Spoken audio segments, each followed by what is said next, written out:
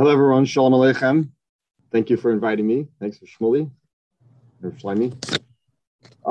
So I listened to some of the recordings that are online, and I saw the style is to say a vort, inspirational. But I thought, this week's Parshas Mishpatim, and it's the first time that the Torah says "Leisvashal Gediba Chalevi Mai" out of 3 times. So I thought it would be appropriate to maybe say a halacha of Basar B'Chalav that's not so well understood, but commonly used. So the Torah says, we know can't cook basar b'chalav, can't eat basar b'chalav, and you can't have anah from basar b'chalav. So the halacha that I want to focus on is the halacha of using pots, a fleishig pot to cook milchiks or a fleishig pot to cook parav. So the Torah tells us in a few places that even though Isser it's also to eat certain things, but it's also also to eat the flavor of those things. We learn it out from a few places. We can't eat the Isser, but we also can't eat the tam of the Isser that gets absorbed into other things or even into a pot. If you cook something in a treif pot, then that thing gets the flavor and it becomes treif. So the same thing applies also by basar b'chalav. If the chalav gets absorbed into the side of a pot, and then you cook basar in that pot, so then that basar becomes treif, because now it has the tam of chalav and the basar. It's like cooking the basar and the chalav together. But there is a very big difference between basar b'chalav and other yisurim. By other yisurim, if you cook treif in a pot, and then you cook water in that pot, and then you take that water and you cook something else in the water in a different pot, so it doesn't matter how many steps you take, that isser is going to answer the food that you're eating. But basar b'chalav, a very interesting thing comes up in the Gemara. What happens if the basar gets absorbed into the pot or into a plate, and then other food gets that flavor from the basar? Is that basar strong enough to become basar b'chalav in the first place?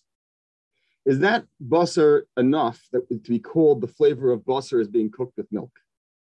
So again, if it would have been isser that would have been absorbed into the pot, sure. It doesn't matter. It's isser, and now it's the flavor of the isser and the flavor of the isser, it's aser. But the Gemara says is actually machlekes Rabbi and Shmuel, but we paskin, if you take fish that are hot, you put it into a hot fleishig plate, then you're allowed to go ahead then and eat the fish with milchiks afterwards. And I just want to give a little bit of a hakdama, obviously. Whatever I say here is a very complicated sugya, and everyone has to ask their own rav in every situation. But we do paskin that it's absolutely across the board. Everyone paskins that if you put hot fish into a hot meat plate, you're then allowed to go and take that fish and eat it with milk afterwards. That's for sure. And that's even if the plate is ben yomeh, even if it's within 24 hours. But Rashi had a son-in-law named the Rivan. And the Rivan tells us that Rashi said that the Gemara is only talking about if you put a hot fish in a hot plate. But if you were to cook that fish in a fleishik pot, that extracts enough isser, enough flavor of the isser, that if you cannot eat that fish with milk afterwards. That's how Rashi held. Most Rishonim do not hold like this. They hold there's no difference between putting it in a hot plate or cooking it in a hot pot. And they therefore say that there's no problem if you would cook fish or any parav, if you cook pasta in a fleishik pot, you could then take it afterwards and you could eat it with milk. Most Rishonim hold that way. But the Ramah brings the Rivan b'shem Rashi and he says, we're makbid on this. So therefore, we paskin, l'halacha, that if you cooked parav in a fleishik pot, you are not allowed to eat it with milchiks. That is the halacha, the way we paskin. That's what's called fleishik kalim. And again, the reason I say it's complicated, and you have to ask a rav each time, is because once you have onions involved, or any davar charif, this whole halacha changes. We're talking about something that's not a davar charif, not a sharp item. You cook pasta in a fleishik pot.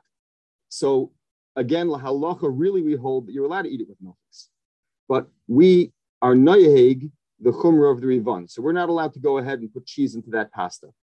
What happens if you did put cheese into the pasta already, and it's inextricable? You can't take it out. You can't wash it off. So since it's only a chumrah to go like the Rivan, it's actually mutter to eat it. This is one example of where you should ask your rav before you throw something out. If you cook pasta in a fleishik ben yomeh pot, and then you melt the cheese onto it in your toaster oven the next day, then it's the rav will tell you that it's mutter. You're allowed to eat it.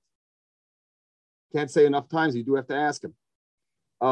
What happens in an Eina ben Yomeh pot? And this is where it's actually a very useful halacha. Normally, if treif is cooked in a pot, and then the next day you go ahead and you want to use the pot to cook kosher, we don't do that. You're not allowed to. And if you do it on purpose, it actually makes a treif. In certain situations, by mistake, maybe it doesn't become treif, and we all know. But in the case of milchus and fleishiks, since it's only a chumrah like the Rivan, if you were to cook pasta in a fleishika pot that has not been used in 24 hours, you are allowed to lichatchila eat that pasta with milk. Now, why do I say it's a useful halacha? Because if, let's say, after Shabbos, you have a pot that hasn't been used in 24 hours, and you have a big matzah Shabbos malava malka, and you want to make pasta for it, and the only big pot you have is a fleishika pot. So can you go ahead and use that pot lechatchila to cook pasta, which is going to then be eaten with milchix? It hasn't been used in 24 hours. You should ask your Rav Shaila. There are those that hold that you're allowed to do this lechatchila. Everybody agrees if you did it, if you already cooked the pasta in the pot, it's not a ben yaimei, and then afterwards you're allowed to go ahead and put milk into it. But the question is, are you allowed to lechatchila use that pot, which is eina ben yaimei fleishiks, to melt cheese into it afterwards? And because the time of the fleishiks is not strong enough to become basar b'cholav, it is treated differently than regular tarfus, and it might be mutar lechatchila. You should ask a shaila. Have a wonderful day. Atzlacha Rabbi.